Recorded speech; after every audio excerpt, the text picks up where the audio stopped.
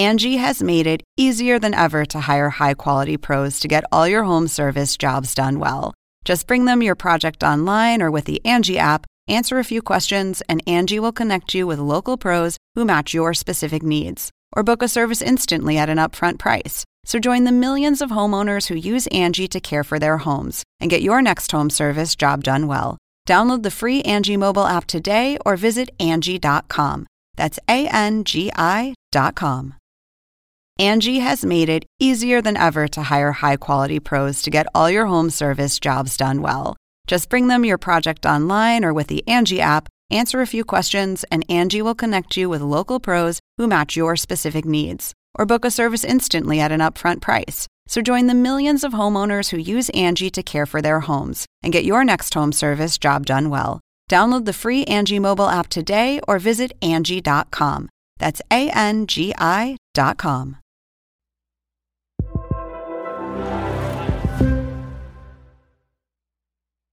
Do I present as a 75-year-old retiree? Be honest. Ow! Ow! Ow! Charlie horse! No. Ow! I believe the clinical term is dust balls. Hello, everyone. This is And Just Like That, The Writer's Room, the official companion podcast from Max. I'm Michael Patrick King, writer, director, and executive producer of And Just Like That. And I'm here with executive producer and writer Julie Rottenberg. Hi. Executive producer and writer Elisa Zaritsky. Hello. And writer and consulting producer Susan Fales-Hill. Hello. We're really happy to be here, especially to talk about this episode, which is episode 4, Alive! Exclamation point. Now, we haven't really relied on an actual piece of punctuation in a title since Sex and the City, Single and Fabulous, question mark. Right. Now, this episode was written by Julie Rottenberg and Elisa Zaritsky. And why is the exclamation point important? Well, assuming we've all seen the episode. Right. Do If you haven't to... seen the episode, you're about to be a big bummer. So please turn it off because we're going to spoil like crazy over the next period of time. So please turn it off and come back and hear us when you're done. So as you all know, because you've seen the episode, the exclamation point is there because Enid, Candice Bergen's character, named her new magazine for retired ladies. Women of a certain age. Women of a certain age. They don't have to be retired. They have to be of a certain age. True. I just fell right into the trap that Carrie fell into. Which is why we wrote the episode. People have issues around aging. But the vivant, which is French for alive, as she said in the episode, which did not make it into the actual cut on television, is vivant with an exclamation point because sometimes you need to shout. Well, and it's a nice counter to the narrative of the invisibility of the older woman. This is something we hear about all the time. I'm invisible. I'm invisible. I don't know if it's because construction workers are no longer whistling at one, but it's fantastic that this character is seizing her power in this moment to say, we're here. Especially since before we wrote this and while we were writing it, Martha Stewart had not yet been on the cover of Sports Illustrated. It wasn't this enormous, like 80 is the new 60. When we were in the fields writing this episode, what we were trying to explore was the idea of Carrie and her concept of who she is in the world now, age-wise. And the ambivalence that I think all of us have about age and aging, right? Like I think of myself, I have friends in their 70s. I enjoy learning from people who have walked, ahead of me. I enjoy that in life. Yet at the same time, if I were mistaken for someone 10 years older than myself, I would no doubt be a little ruffled by that. So I think we were trying to walk that line with Carrie. And too. also, how old do you really think you are? And the first cream pie, which we call cream pie, is when somebody gets a joke at their expense put right into their face, is when Enid is sitting across from Carrie. By the way, Enid, Candice Bergen's character, has always been spiky and icy. So we wanted a storyline that would be similar to her personality, which is kind of always to throw Carrie a little bit out of a comfort zone. This idea, Enid invites Carrie to a magazine party for something called Vivant. The reason Carrie went to Vivant is to push her book. Yes. And the idea we wanted to explore was this very internalized prejudice that Carrie has, and I think we all probably are guilty of having. Especially when Elise is out with her older friends enjoying their company. But as Elise, by the way, I'm one of them, so I can speak for that. And compared to us, she's a fetus. Let's face it, by the new math. As we get older, I mean, hey, we wouldn't have come back with And Just Like That if we didn't feel like women in their 50s had a lot of exciting adventures to tell. But this was our way of acknowledging that as we get older, there are always people a little bit older than you are that you can assure yourself, well, I'm not that yet. And that was what we wanted to. Well, it's also interesting because historically in this series, Candace was always a step above her, both in authority and experience and sophistication. And the one time that the Candace character is including her, she's basically saying, girl, you old. Yeah. So it's series. a drive-by. Yes. But she's unaware that she's just Al Capone Carrie at breakfast and just said, you're old. And the other line, the reaction that's funny to take with you into the next scene is when Carrie meets up with Seema and says, do I present? Which is one of my favorite lines that you guys wrote.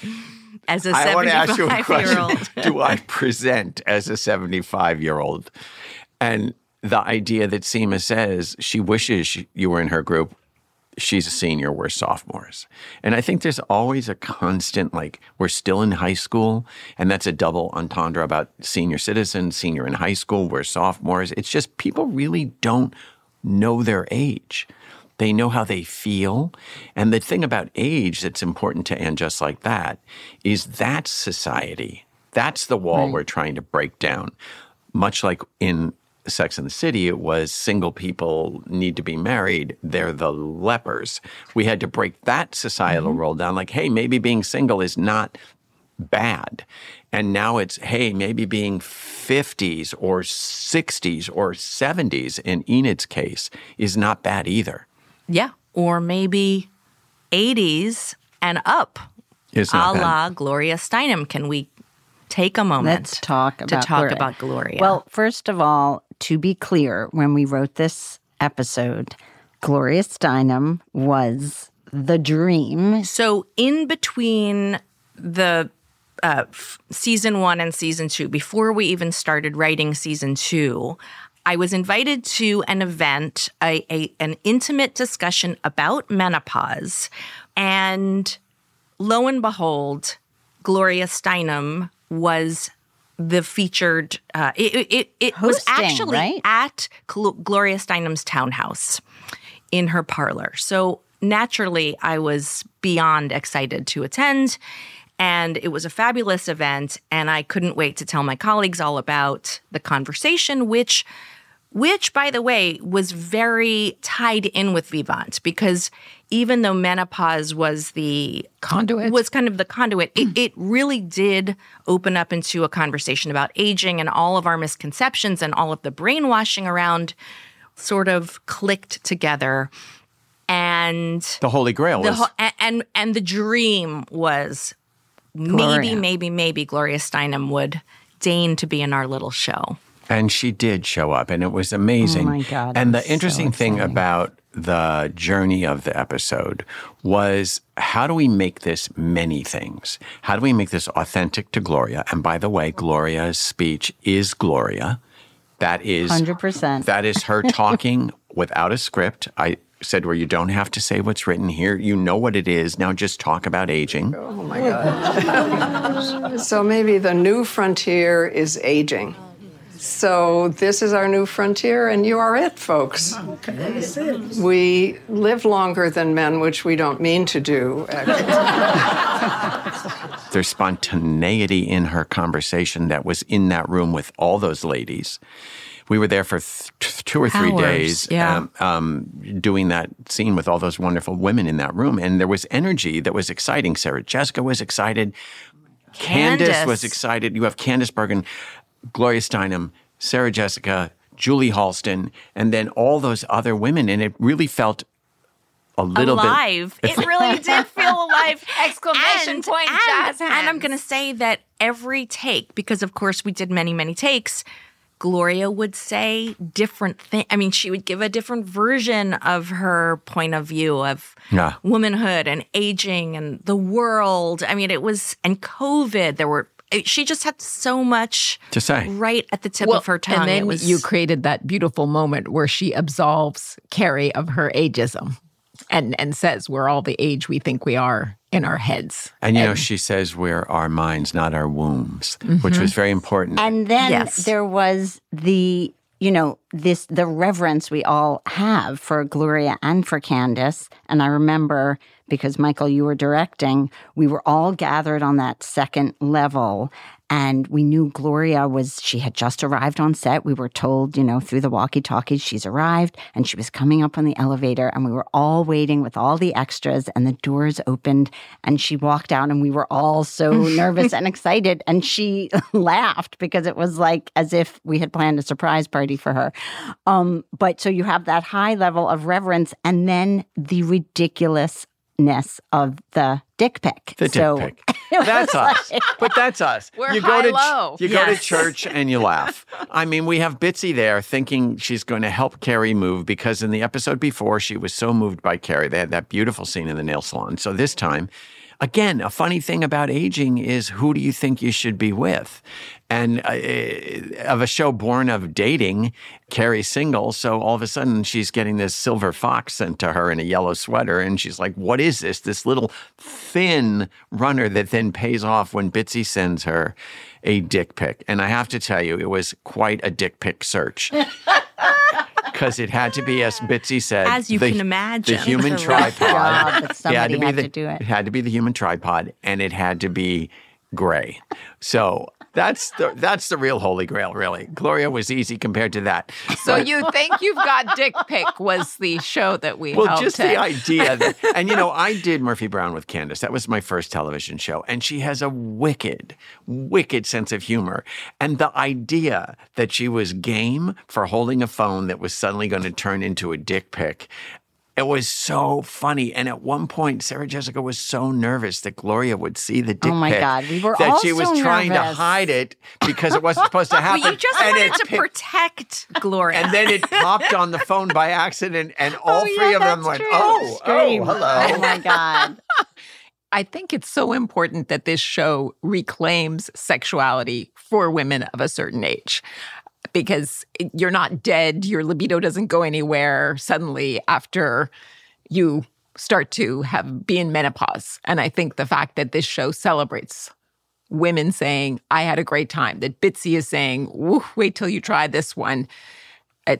And also, if I could gray heat is a good thing. I also think, to take it one step further, it's important to show that there's humor around sexuality still, too, at this age. That it is not a closed case, that we're still laughing at how you can be embarrassed by overt sexuality in a public place, which is right on our whole thing, like making fun of sex. Yep. And you can be a little juvenile, right? Like, you're still an adolescent. You're still just... Sure. Bitsy is winking in her mind. She is 17 years old, the same person she was. But in the our minds backseat of that Thunderbird. Yeah. That's what Carrie says to yeah. Gloria. We're the age of our minds. So, it's like, how old are you? It's an interesting question to ask anybody. What do you think? How old do you think you are when you close your eyes? And this episode, oddly, has a very sexual thread through the whole entire episode. We can go right next to Charlotte and Harry. Mm-hmm. Charlotte and Harry and what we have come to call Casper the Friendly Cum. Now, can we talk for a minute about the one storyline from Sex and the City that was on... The hanging Chad. The probably on that whiteboard from 25 years ago. Not 25, 20, was probably the only thing we never found a story for that we thought was... We wrote it down. We thought it was funny. Casper the Friendly Cum. And the story was a guy who came but didn't come. And that we always thought, that's hilarious. And especially when we tagged it Casper the Friendly Cum. And so finally this year we were like, is this Casper the An Friendly idea Cub? whose time has come. Literally. And it's the idea of as you age, your seminal fluid can decrease. It can go away. It depends. This is the man talking.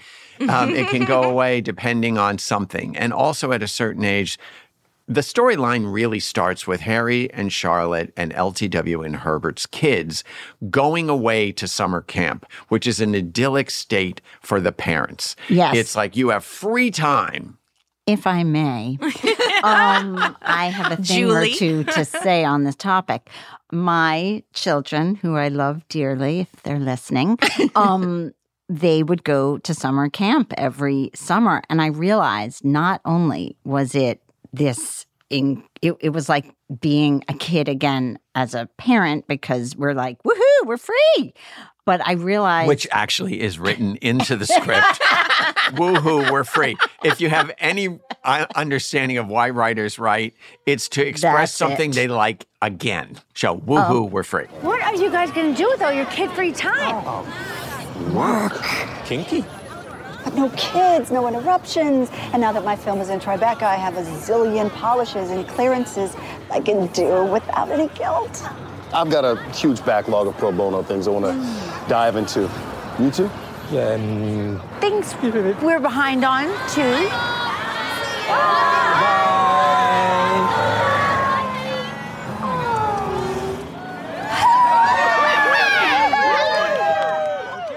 And I realized after a few summers of experiencing this that I was nicer and more in love with my husband. I just everything I was more patient with strangers. I was like, after you.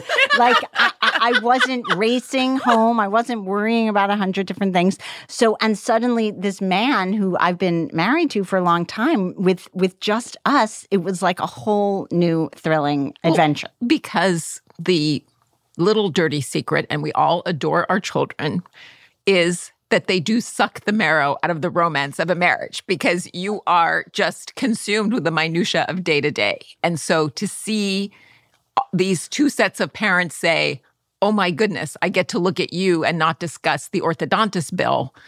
Orthodontist bills are not sexy. Yes. So, And we really wanted that moment. And there's another scene that you've never really seen because they wouldn't put it in the script, no matter how much the showrunner, kept saying, shouldn't we see Rock and Lily away at camp?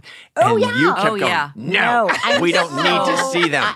I kept saying, isn't there a phone call between the parents and the child? And the parents We've kept, never by the way, fought I don't have kids. So I kept reaching for that phone call. Like, shouldn't they say, like, I want to come home? And you're like, Elise and I were like, no. I am still personally mystified by why you wanted that so badly. Oh, because they're characters in the show. And I thought it would show a little bit of a tear. At this point, I would like to suggest that all three of you tell your kids not to listen to the podcast. This would be the moment when I would say this one to avoid. Oh, we didn't record episode 4. Anyway, let's get into how amazing Kristen Davis and Evan Handler are in these scenes, which were not easy. I was directing them. In order to do any sexual content now, there has to be an enormous amount of discussion. An intimacy coordinator? An intimacy coordinator, and everything must be put on paper. The first thing is, Harry, Charlotte says, do you want to come on my tits? Now, for somebody who has written Charlotte for so long, to see this couple where Charlotte has no boundaries or shame about sex, to see that develop is so thrilling considering where she started out in Sex and the City. And I think the first time we ever cracked that wall in Sex and the City was on Tuchus Lingus, where they were talking about some another man. Elisa Zaritsky specialty. And Charlotte says, kids Trey are definitely not listening to this podcast. Trey likes it. And then defends herself. Everyone looks and at she her. says, we're married. Like it was allowed because they were married. Anyway, so the first thing was we had to get that to happen. So in order to do that act, I had to create blocks for Evan to stand on over Charlotte. And Kristen's like, so what's happening? I said, just throw your head back like you just love it and just do it. And she's like, okay. And it's all written out and it's great. And they're hilarious. And the scene afterwards, which is I think one of the very few times where Sarah Jessica really added words. Oh, this is my favorite. Are you talking about jizz? Jizz? Yes. Jizz. Okay. So Jizz. You have to break it down for me. I just have to say, I will personally own that I think the word jizz is one of the funniest words ever invented. And when I typed it into the script, I was hoping, praying that Sarah Jessica, who is a lady and who has standards and sometimes doesn't like to go down into the gutter. For Carrie. Yes, she has standards, and I respect her standards. She sees Carrie as above the common sexuality. So I was like praying that that this would pass her funny bone. And I think it's safe to say it did.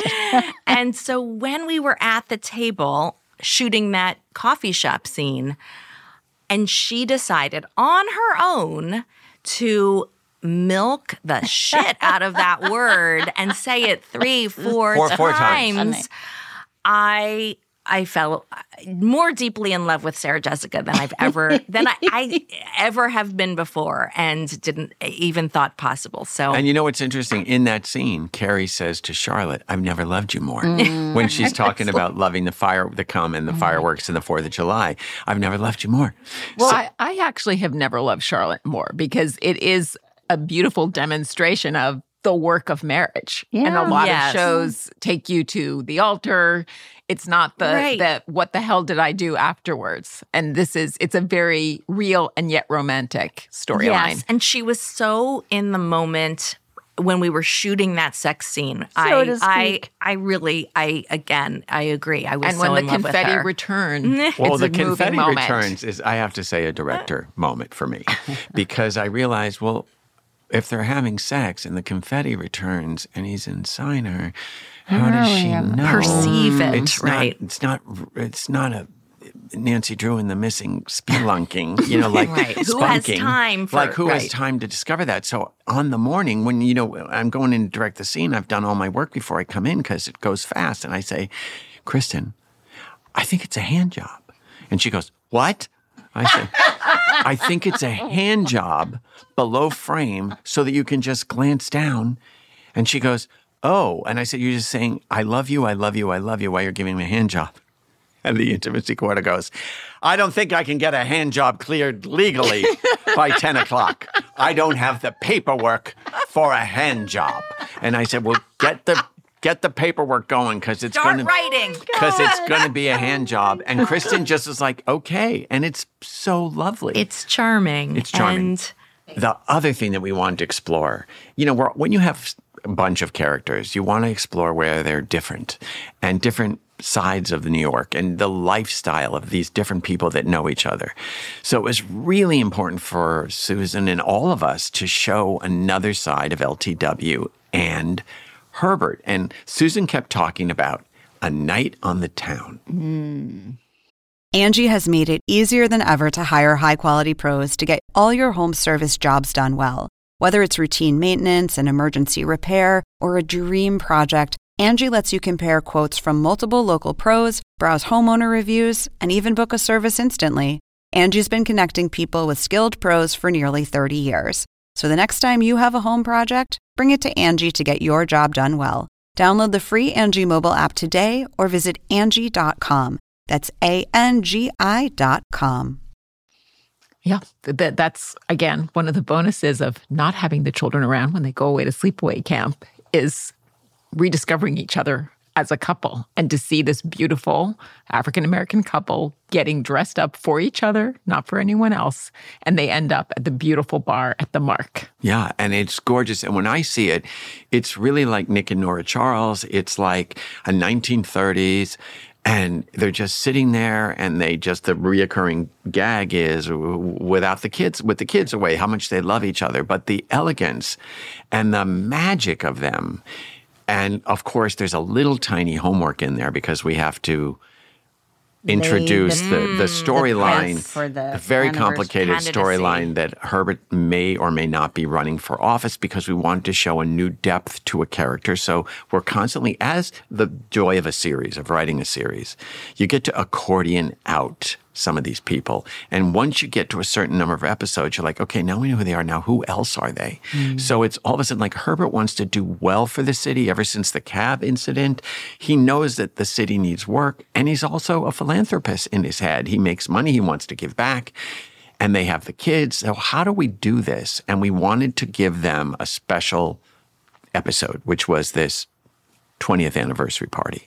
Yep. And so that's a moment to look back at your marriage and where you are. And one of the things we talked about is their theme and through line for the season was dueling dreams. And you have LTW, who of course is a very hands-on mother, but is very much committed to her work as a filmmaker.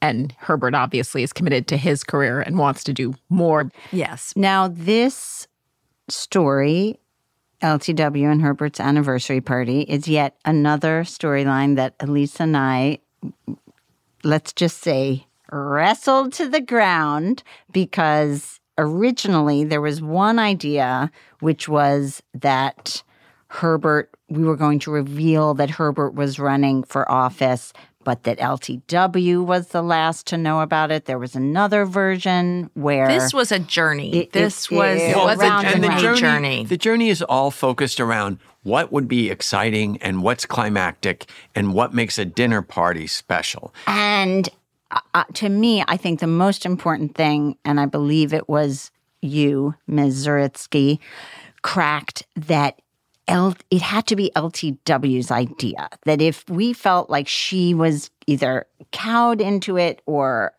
surprised by him, or the put upon wife who finds out he's really running, we didn't want to do that. We wanted her to sink herself. We wanted her to be the one. I just want to say the challenge is, how do we show another side to a relationship, another dynamic? And we've seen the Wexleys kind of bicker with each other about we didn't want the bickersome.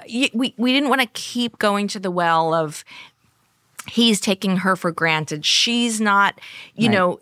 So it's always like, we know where we want to land, but how can we get there in a new way? And this episode, excitingly, by bringing in the in-laws, it shows that they are actually like every married couple in a mixed marriage, because even if you marry into the same ethnicity, the other family's invariably not like yours. And in their case, Herbert comes from Southern aristocracy, very proper, very polite, generations of Morehouse. And LTW is from a more bohemian and eclectic background. We're going to keep her mommy a secret, but her father is a brilliant playwright and artist and very much a leftist. And so since this is the writing room, we can talk a little bit about, as Elisa says, we know where we want to end.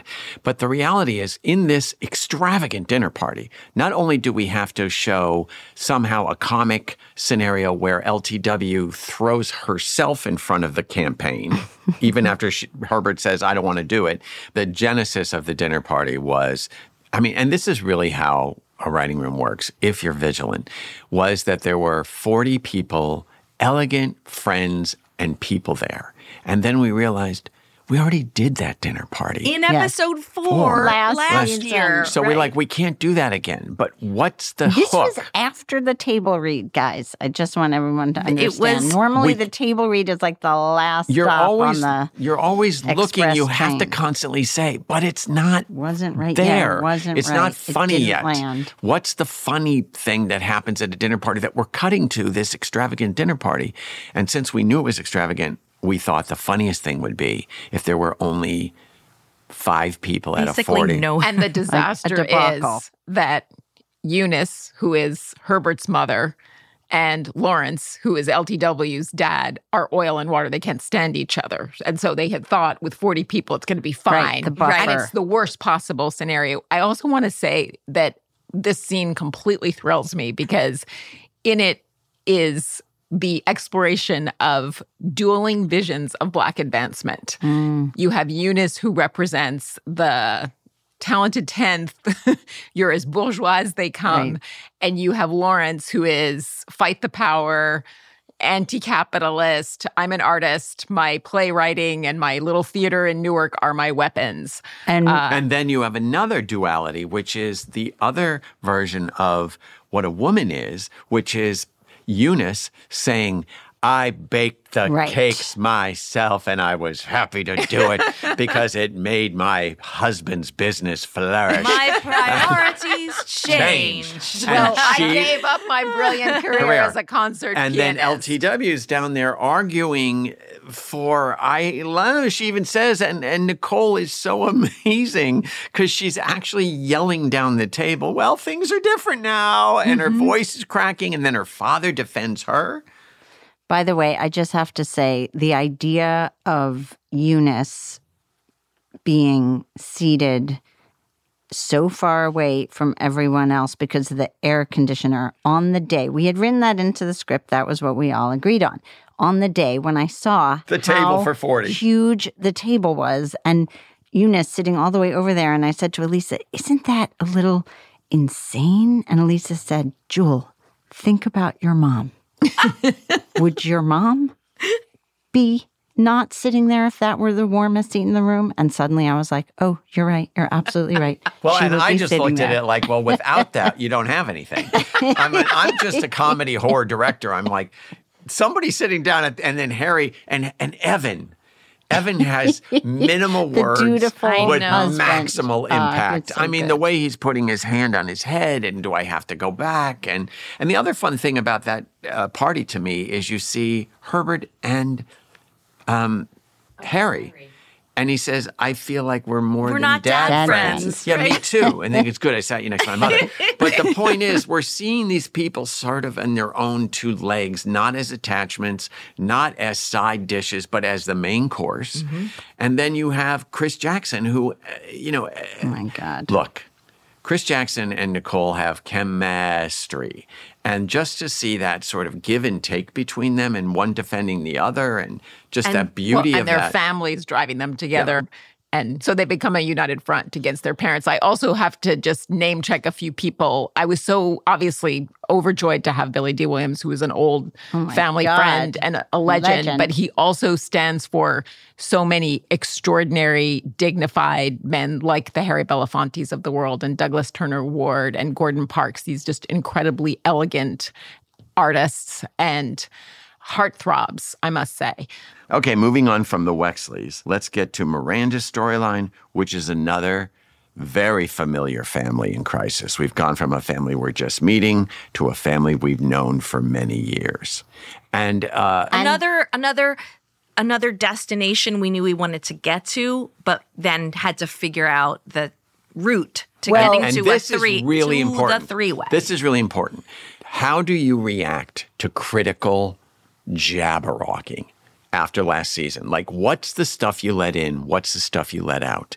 What let in that really bugged me was that we, the writing staff, had reduced Steve to a feeble, old victim. And that was because upsetting. He was sort of thrown and passively accepting the shock of what Miranda was telling him. So now we get to come back. And the first thing I knew, what you must do as a staff is defy the criticism. So we're bringing Steve back, not as a victim and not old. So I called up David, and I said, David, get a speed bag and get into shape. Because the first time the audience is seeing feeble Steve, who's deaf, he'll be ripped, sweaty, hitting a speed bag. And he's like, I'm on it.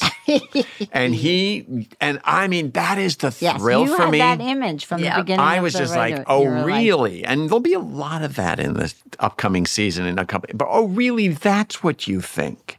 Well, here's what we think. People have moments where they're thrown. And I thought it would be interesting, rather than collapse any further, if Steve got angry. And the only way to get rid of the anger was to exercise. So here we have Miranda finally returned to New York City. Finally. It took us 3 episodes that we loved her Garden of Eden with the snake and the poison and all the stuff that happened to her in L.A. But now she's back. And what would her life be She's not in his bed because she's filled with guilt. So she has to be on the couch because she wants to be close to her sad son. So we But it's a self-imposed exile. Yeah. Yes. But where else is she going to go? And that's exactly where she should be at that point if she wants to be around, again, the kids, which I have to say, in all of your defense, the flip side of your characters are, get those kids away from me, and I will protect my kids till the end of time. All three of you have a complete split in your personalities. You hear that, kids? It's You can turn Mama would You throw can herself turn in front of a train. It's true. When you're it came to Miranda leaving L.A. because Brady said something borderline dangerous and her mom alarm went off, so much so that she came home. And she could have blown up the whole relationship. She didn't because she forced a let's not end like this moment. But anyway, the point is she comes home because of Brady, so she'd be in that house, and you see her the first time on the couch, hearing the speed bag. And what I also love is, if you look very closely, she's reading Carrie's book. But the reality is, so you see Steve, and he's ripped, and you see this family, and Miranda's got a smiley face on, but she's in hell. I wonder if justice for Steve people will feel that he's just that image of him is justice for Steve. It's a rocky moment. It is. It's a rocky moment, but there's... Are you happy, guys? But listen, it's important that we show that David is a vibrant human being. Wholeheartedly. So he looks amazing. Yeah. And I want to say, for me, Miranda, she's sleeping on the sofa, which means she's not sleeping much. The fact that she's still doing her job as a mom, which is knock, knock, knock. Brady, we have therapy. He's being a jerk, as spoken only as a mother often are. I would say petulant and annoyed. Oh, I was going to say kind asshole. of a dick. I was going to say asshole. Okay, I feel better. But she's still on it, making sure everyone's going to be at the right place at the right time. But she's punishing herself, really, for what she's done. Yes, which is important because Miranda is feeling a lot. Once you jump off a cliff, you have to go, what did I do? Well, that brings me to therapy, family therapy. For those of you who've never been in family therapy, it's rather painful. So I root hear. canal would be preferable. Yes, actually, it is up there with root canal. But we wanted to show that Miranda and Steve care deeply about their kid. They're willing to put their own stuff aside. They're going to do the right thing. In our minds, they got him into therapy. They dealt with it. But of course, we know, and Brady knows, it's not that simple. And so this session turns into more of a, what's going on with you guys? Right. Brady pulls it together and says, you two are a mess and you're not helping me. Mm-hmm. So in that moment, the therapist steps in and says, we should think of a more permanent solution than living in the house. So Steve says, I'll get a place. And Miranda is very surprised and touched. Yes. And then the bottom. And relieved, I think, secretly relieved. And then the drop kick to the whole scene is anything else. And Brady says, I don't want to go to college. And Miranda's silent. The important thing in the scene is looking at Miranda's performance in this scene. The good mother, the guilty one, the quiet one, the censored one. She is self-censoring through this entire scene. Even Brady says, really, Mom? We can all see your head's about to explode. Herself, She's trying to be good, and she's actually performing the part of, I'm not the problem. Yeah. Well, the atoning mother. Selfless. Yeah, the selfless. And I have to applaud Molly yet again, even the costume choice. She's in this almost 1950s housewife dress. I mean, she is pulled together, and it's the not woman me. holding it in. I'm doing my best. She's proper, yeah. And that has what's called a smash cut. The next thing in a writing term is a smash cut, where you go from one sentence to the next one.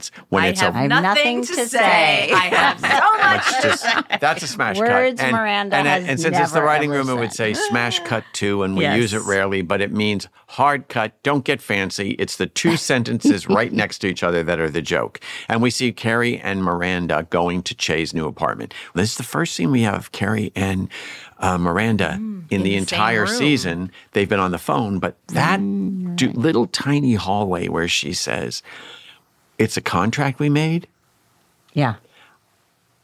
He's not allowed to punch me in the face, and I'm not allowed to take any more room up than the couch.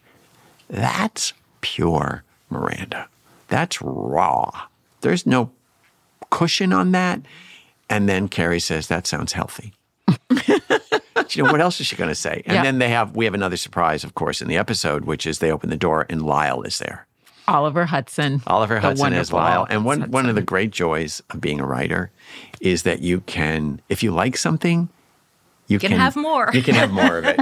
And we thought, how can we complicate Miranda's expectations? She's thinking, I'm going to have this night of love with Che in my new place at Hudson Yards. A deliberate choice, by the way, we made to take Che from ratty old Hell's Kitchen, 5-floor walk-up to this antiseptic, modern, literally deluxe apartment in the sky. It's literally a catalog. We looked up Hudson Yards apartments, went to the real estate page, gave it to Miguel, the designer, and Karen, and said, do this. And it's exactly, you can almost smell the air conditioning. When the door opens, you smell that processed air. That building has amenities. Yes. And it was like, everybody was like, it's so bland. Yeah. And they're like, yeah, that's the point. It's prefab success. Mm-hmm. So anyway, Miranda and Carrie show up and they're thrown, especially Miranda, because Lyle is there. We like the idea of exploring who Che was before Miranda met them. And then we wanted to explore him, and we made Lyle a Beverly Hills hairdresser, and that entices Carrie, like, what do you know? And they begin to unwrap Che before Che, which was long Carrie Underwood hair, stand-up comic, lovely funny Latina ladies stand up. And then they get into the pièce de résistance for us, which is the bed. We broke the couch, so there was nowhere else to go but the bed. Yes, they all had to land on the bed. Also, we circled this so many different ways. We really didn't want it to be like Lyle's there and Miranda's mad. And also, it's like Sada, Cynthia, and Oliver, it's like they're such grown-ups, and they were going to play it there. We knew we couldn't make some false conflict. But may I bring people into the strap-on rides again, or does it? The original idea was, you jumped ahead to the three-way. I don't blame you. It's exciting. The original idea for this episode was once Carrie leaves, Oliver falls asleep because he's been drinking and he's a lightweight. We just contrived Lyle falls asleep as Oliver. Oliver falls asleep as Lyle. It's just a whole crazy DNA spiral of who is who. But anyway, he falls asleep, so they're in bed together. And Elisa had this great sort of through line about, this is like when I was in college and my roommate. Because when you look at them, they're really in a dorm room. When they're having like drinks in solo cups, we made sure Che had so it looked as most like a college as possible. And you cut from that very fancy dinner party to them in a dorm with red solo cups eating IKEA treats. And then we wanted to get them in bed together so that in the middle of the night, something could happen. And in terms of the strap-on that both Elisa and Julie went on another crusade about getting out of the show was, at one point, Miranda, in the middle of the three-way, was going to get so threatened that she stood up and tried to also have a dick. So she went to the corner and got out a box and got the strap-on and sort of came over. So instead, we just reference it and found... Sorry, guys. Charlie Horse. No, I know no you more. wanted to see it again. Well, I think what we were trying to do, and what it makes me love Miranda, is she's being herself with Che. She says in that scene when they're on the bed, when they're talking about... Thank you for asking. Strap-ons and stuff like that. She says, like, I believe at the time I was home cutting up carrot sticks for Brady. It's like she's in there, right? She's not pretending to be someone she's not, which is why in the three-way we knew it had to be sexy and funny. And the consent piece was very important. Are you okay with this? Thank you for asking. I need to think about this for a minute because my visceral reaction is no, but maybe that's just fear of the unknown because, I mean, how will I ever know unless I try it? We're all here. It's kind of hot. It's getting less hot the more you talk. Sada is so appropriate when it comes to things of any sort of a sexual nature, a human being. So they're always checking in with everyone on the set to make sure everybody's comfortable. Oliver was from LA and amazing and so supportive that there was a whole conversation beforehand. So it's interesting that Sada, as Che, says, are you okay with this? Yes. Which is something that is so true to Sada. And we wanted to also make sure, I think like when it started becoming funny, at least to us, was when we all realized we didn't want it to be the trope of the guy being like, hey, let's have a three-way. Like, we didn't want that. You put that in the show. He says this isn't some pervy. Yes. And then it was like the next level was, what would any of us, like, if we were put in, if I will personally say I've never been involved in a three-way, but if it were put to me, what would I actually say? And so it's like putting Miranda, real us, in almost an etiquette dilemma. Is it rude to turn down a three-way? That was where funny. It became And funny. then when it actually became the physicality of the three-way, it turns into the Charlie horse because Cynthia Miranda decides to top both of them somehow by climbing on top of Che and just, I guess, fucking them both. And then she gets a Charlie horse. I like that Miranda, even though she's back in New York, she's spread her wings, she's and her legs. done, and she's her spread legs. all the things. What she has. And she's dropped her old, she's dropped all the rules and laws and blah, blah. Like, I like that she is still kicking the tires of her boundaries and her sexuality and feeling out, what am I? I didn't think I would do a three-way, but maybe it's kind of hot, you know. And we love Che for coming and joining her on the couch. Yes. That, when we landed on that felt so right because that's the humanity of Che. And I also want to shout out to Sam Irby for helping that little piece of the puzzle fall into place for us. Well, Sam Irby and all of us help everybody's little puzzle. Yes. I mean, there's no such thing as just one person writing this show, especially in this writing room. It's all everybody's points of view and everybody's different interests and everybody's three ways that they've had. Anyway, the other funny thing about the final moment of Carrie in this is, I'm out. And that great line, why am I still here? Why am I still here? And the fact of the matter is, Carrie's in this entire episode is really pushing to see who she is now, which is the whole sort of arc of Carrie for season 2 is just like, who am I now? What is my life now? Where do I fit? And Vivant, we all know they're all alive. We tried to create a very alive episode, and we did everything from giant guest stars to big three-ways to even brought in a cartoon character in a new way, Casper.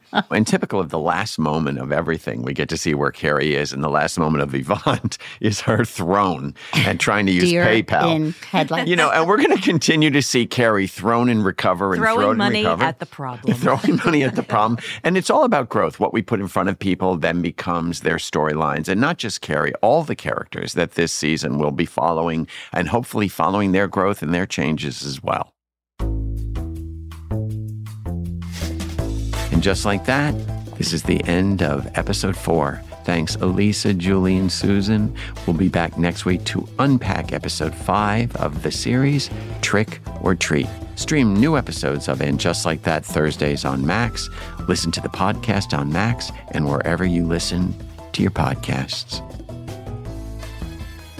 And Just Like That, The Writer's Room is produced by Neon Hum Media for Max.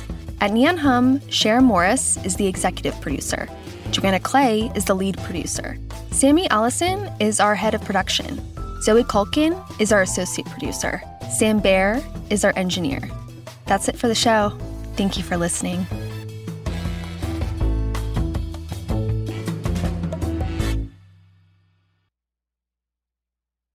Hacks is coming back, and so is the official Hacks podcast. With us, your hosts. I'm Paul W. Downs. I'm Jen Statsky. And I'm Lucia Agnello. We're the creators and showrunners. Each week on the podcast, we'll break down the new episodes. We'll also have special guests, cast and crew from the show like Hannah Einbinder and Jean Smart. Hacks Season 3 is available to stream now on Max. Be sure to listen wherever you get your podcasts or listen directly on Max.